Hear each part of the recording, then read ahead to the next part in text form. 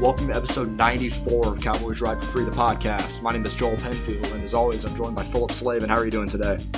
Doing all right. We just finished fixing the nursery up, so I would say we are as ready for baby as we can possibly be.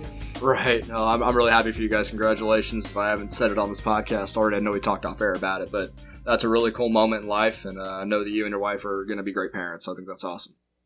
Well, all Rays are right. Yeah, no doubt. Got her an orange from day one, right?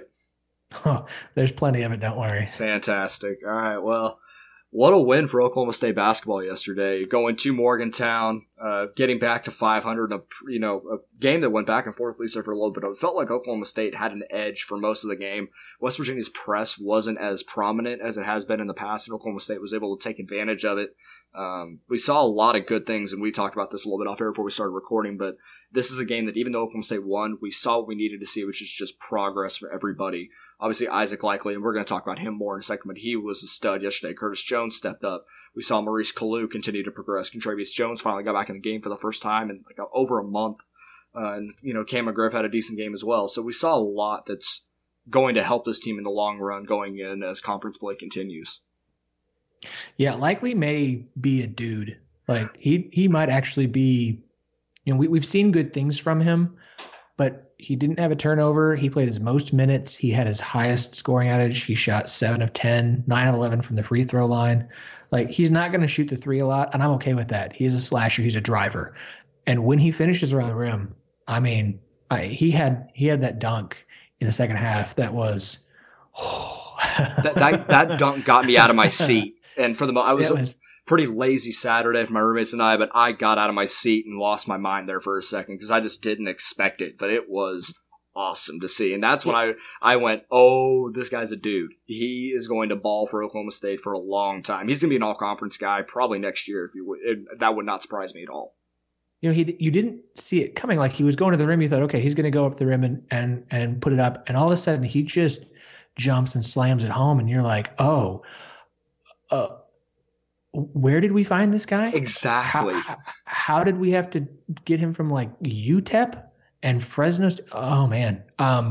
He's going to be, if that is his ceiling, if that is what we are watching him get to be on a more consistent basis. He's, but I mean, this is what we wanted to see was progress from these guys. You knew it was a young team, it was an inexperienced team. Likely he's continuing to improve. We mentioned Kalu has looked better and better. I was one of the people, I'll admit it, who didn't like seeing Kalu on the floor. He was awful to start the season. He has continued to progress. He hit a three. He shot 1 3 and made it. It was I couldn't believe it. I think that almost got me more excited than the dunk just to see him actually make one. But he has continued to progress. Curtis Jones continues to add value off the bench.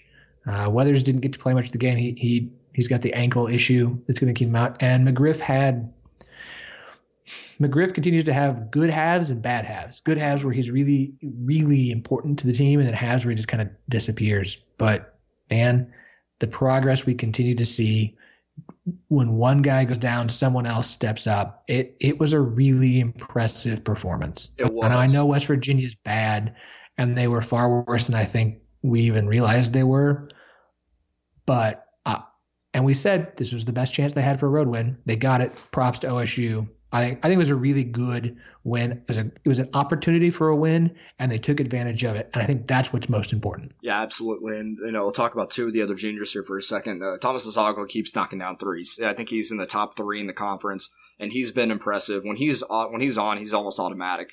And I think his ability to play off the dribble a little bit more this year and get to the rim every once in a while, but his passing ability off the dribble has impressed me as well. So I think he's starting to add to his game a little bit. He's still a step too slow on defense for my liking, but he still provides enough value on the floor that when he's hitting shots, it's good to go. But I'm a little concerned about Lindy Waters with how streaky he's been this year.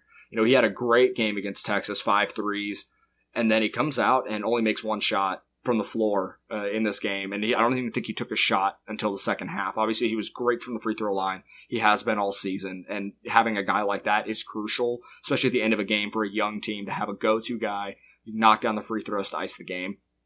But I need to see him more aggressive on the offensive end as, when Cam can be streaky sometimes. Isaac Likely's still a freshman. He's going to have his off moments.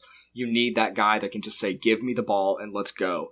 And I just don't see that from him sometimes. I'd love to see him be more aggressive. And I know I've talked about that on the podcast on multiple occasions, but it really needs to happen, especially as we get into the brunt of the conference schedule.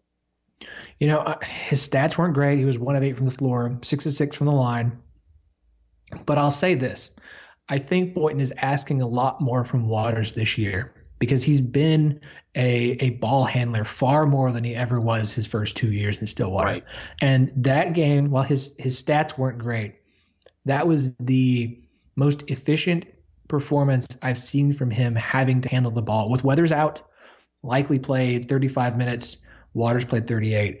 When they asked Waters to be the ball handler, that was the best he had done all year. Absolutely. So I will take him being, if he's having to focus on that role and it means that maybe his shot drops a little bit, I'm okay with it because to me, he's still learning how to do both. Mm-hmm. He's still learning how to be essentially a backup point guard. And if that's something that he can continue to progress to the point that he can do both effectively, either by the end of this season or next year, that's just, I'll take a couple of games where his shooting's off if it means that he's that more of a well-rounded player for OSU. Yeah, I completely agree with you. And I didn't think about that aspect of things, but I think that's a great point. But he did do a good job handling the ball yesterday. Only 2 turnovers, which we've seen way more when he's had to handle the ball consistently. So you'll take that improvement as well. And then another guy, I'm just going to briefly touch on him, but obviously the stats don't show it on the box score for a guy like Duncan DeMuth. But in 12 minutes, he played some fantastic defense. He got rebounds. He hit a couple shots, made himself a little bit more of an offensive threat, which is one of the reasons why I feel like I don't like him on the floor at times, because he doesn't always provide that. But when he can knock down an 8 to 10 foot shot every once in a while, that's just fine. We saw that from Mitchell Solomon his freshman year. You can kind of see the parallels between those two guys and why Mike Boynton likes having him on the floor, because he can just be that solid defensive presence off the bench. So I like that. I thought he played a great 12 minutes yesterday. Yeah, he just continues to look like, he looks like a clone of Solomon. Like, he looks like that's his trajectory. And if that's his trajectory, there's enough talent on this team that they don't need him to be that right away. If it takes him 2 years to get to it, that's okay, because there's other freshmen developing faster. And if DeMuth is a guy who plays 9-10 minutes, and think about this next year for him, they're probably going to need even less from him if the Boone twins are what we think they are. Right. So if he can continue to develop and just be that grind, fill a few minutes, hit a couple shots, play great defense, go for the ball, and clean things up inside for him and grab rebounds, then I'm okay with that. You need that guy off the bench. Yeah, absolutely. So I think we're seeing some good things from this team, and obviously there's another great opportunity to win a game on Monday against Baylor. Coming off a loss against Kansas, and this is another game that Oklahoma State should be able to win, but even though it's felt like Baylor's had their number for a long time, like Oklahoma State has had the number of West Virginia, especially on the road. If you're a student at Oklahoma State, get to Gallagher-Iba Arena. You're back at school. Classes start. De-stress a little bit with the start of the semester, and get to Gallagher-Iba Arena. Go watch the game. Be loud. That's what this team needs right now. Yeah, OSU's lost 6 straight to Baylor, and for some reason Baylor just and they've been close games. Like there've been a lot of close games where OSU just can't get over the hump and these haven't been like great Baylor squads, but they just can't seem to do it. But you get a Baylor team coming into Gallagher-Iba, you've won back 2 in a row. They just lost to Kansas, and they just lost their second leading scorer for the season. He got hurt in the Kansas game. He's going to have surgery. He's out. So their first game without their second leading scorer, Tristan Clark, this is a prime opportunity for Oklahoma State to get a win, because the wins in the Big 12 this year are going to be scarce. If this is too good of an opportunity to miss out on. Baylor's not great this year. They're getting, just as they were getting healthy, they're starting to play better. They're not great. This is an opportunity for a win. It's a big one, and it's one the Cowboys really need. And I agree, Joel. School starts Monday, guys. Get to Gallagher-Iba and be loud. Like, help them get over the hump, get over 500, get back to a winning record. And the other interesting thing is, if they can win this game, this will be the first time Mike Boynton has had a winning record in Big 12 play. Didn't happen last year, Hasn't happened so far. If they can get this win, they'll be 3-2 in the Big 12. It would be huge, huge for Oklahoma State to have any shot at any sort of postseason. Absolutely. I wouldn't necessarily call this a must-win game because of how early it is in the season, but this is a huge win just for some momentum as conference play continues. Because as we both know, and we've watched it for years, this conference is a gauntlet. You have to take every win you possibly can get, and especially for a young team that we really only think will win 5 to 6 games, if maybe 7. This is a game that could keep that trajectory moving forward of keeping and somehow winning these conference games and keeping themselves in games. And it's not like Oklahoma State's played bad in conference play. They've played, I think every game has been within 10 points, obviously. So this is another game that Oklahoma State can win. And without their second leading scorer, Tristan Clark, I feel okay about Oklahoma State defensively being able to handle Baylor. My issue is going to be on the offensive end. Baylor's 1-3-1 zone. Oklahoma State it's given Oklahoma State fits for the last 3 years. And this is a game that Oklahoma State, if they can find a way to score against that zone, then I feel pretty good about this game and Oklahoma State being able to get a winning record in conference. Yeah. I feel like this is going to be a close game. This is not going to be a blowout either way. No. It's going to come down to the final minutes. If that crowd can be loud for OSU, it can do a lot for the team. It can be the difference in a game like this. So for those in Stillwater or close to, I really hope you can go. I live in Arkansas. I'm about to have a kid. I can't justify a day off to drive to Stillwater for a day, or I would be there in a heartbeat. But man, this is one of the few remaining really good opportunities. Because think of it this way: Baylor and West Virginia are the other 2 teams you think are going to finish at the bottom of the conference with Oklahoma State. When you get those teams at home, you have to win those games. Like you just have to. Absolutely, I'm really excited for this one. I will be there. I will be loud. I will probably be profane in some aspects, so I apologize to anyone that ends up sitting around me. If you're listening to the podcast, feel free to give me crap for it if you're around me. But, I'm excited. It's going to be a really fun time. Gallagher is just such a fun place, and with only a few home games left this season, I'm going to try and enjoy my last season at Gallagher. So this is going to be a lot of fun, and I'm excited for it. Good way to start the semester, go to class, and then go to a basketball game. Not a bad way to start the day. All right, let's move into a little bit of football here. So we've had a couple talking points here. So Israel Antwine, a defensive lineman from Colorado, is transferring in to Oklahoma State, which is interesting because he was originally an Oklahoma State commit and then flipped to Colorado. But with the coaching change, he's decided to come back and play for the Cowboys, hopefully this coming season with a hardship waiver, which I believe they're going to file. So he might be eligible immediately. This is a huge commitment, and this is a huge player that can come in and make an early impact for the Cowboys. Obviously, with a thin defensive line, he's a guy that can make an early impact. Yeah, Scott Wright of the Oklahoman is reporting that the Cowboys really think they have a shot for him to be eligible next year. They've told him that. Antwine's already on campus. So what's interesting about this is it gives you experience depth, which is what they need on the defensive line. Antwine was a guy people really thought was going to be at OSU last year. He flipped the day before signing day to Colorado, and it kind of stung. It was kind of surprising to see it happen. He wanted to be able to play immediately. Well, it's Colorado coaching change.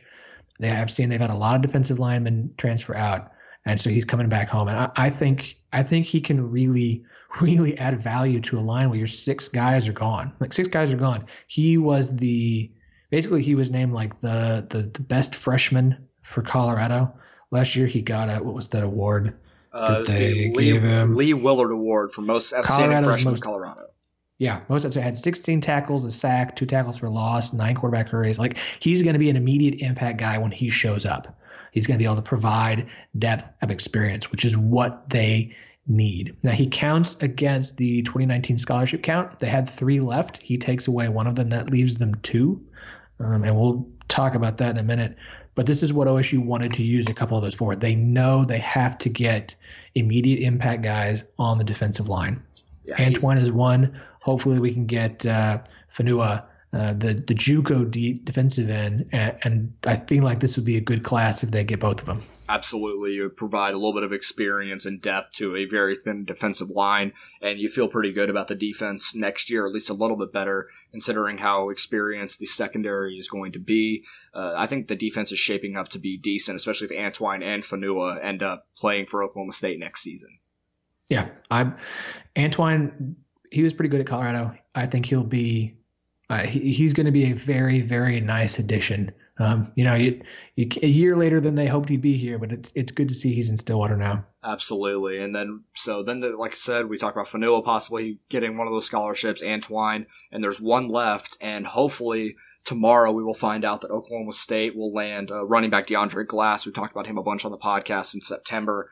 He is announcing his commitment tomorrow. If he commits to Oklahoma State, he will be the highest rated guy ahead of Grayson Boomer in the class. And 24/7 Sports, the crystal ball predictions, there's 13 of them on the site right now, and all of them have Oklahoma State as their prediction. So it's looking like there's a good chance he ends up in Stillwater for next season, and that would be a huge get for this team.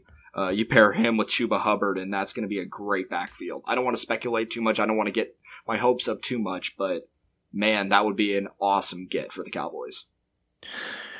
Yeah, look, he'd be the most talented guy in the class, and he would look. Glass is the talent, is the level of talent who would immediately come in and play.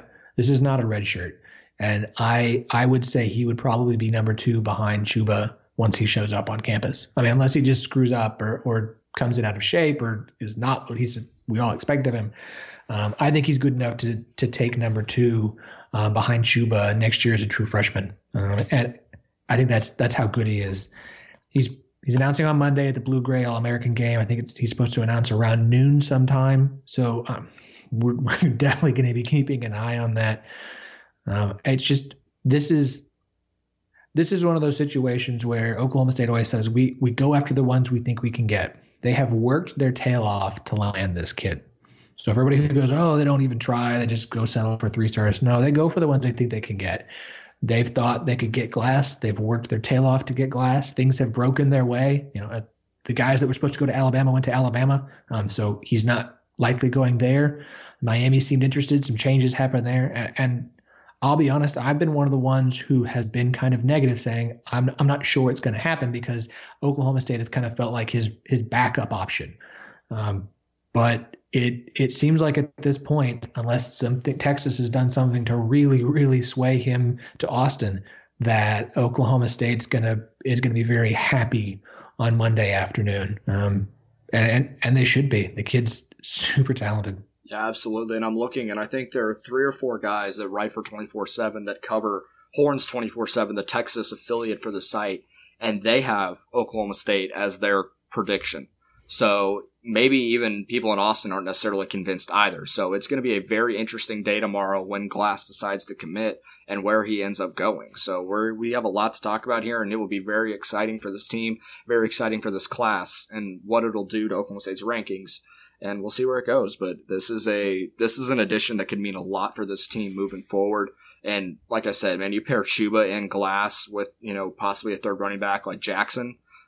That's a very good backfield breaking in a new quarterback next season.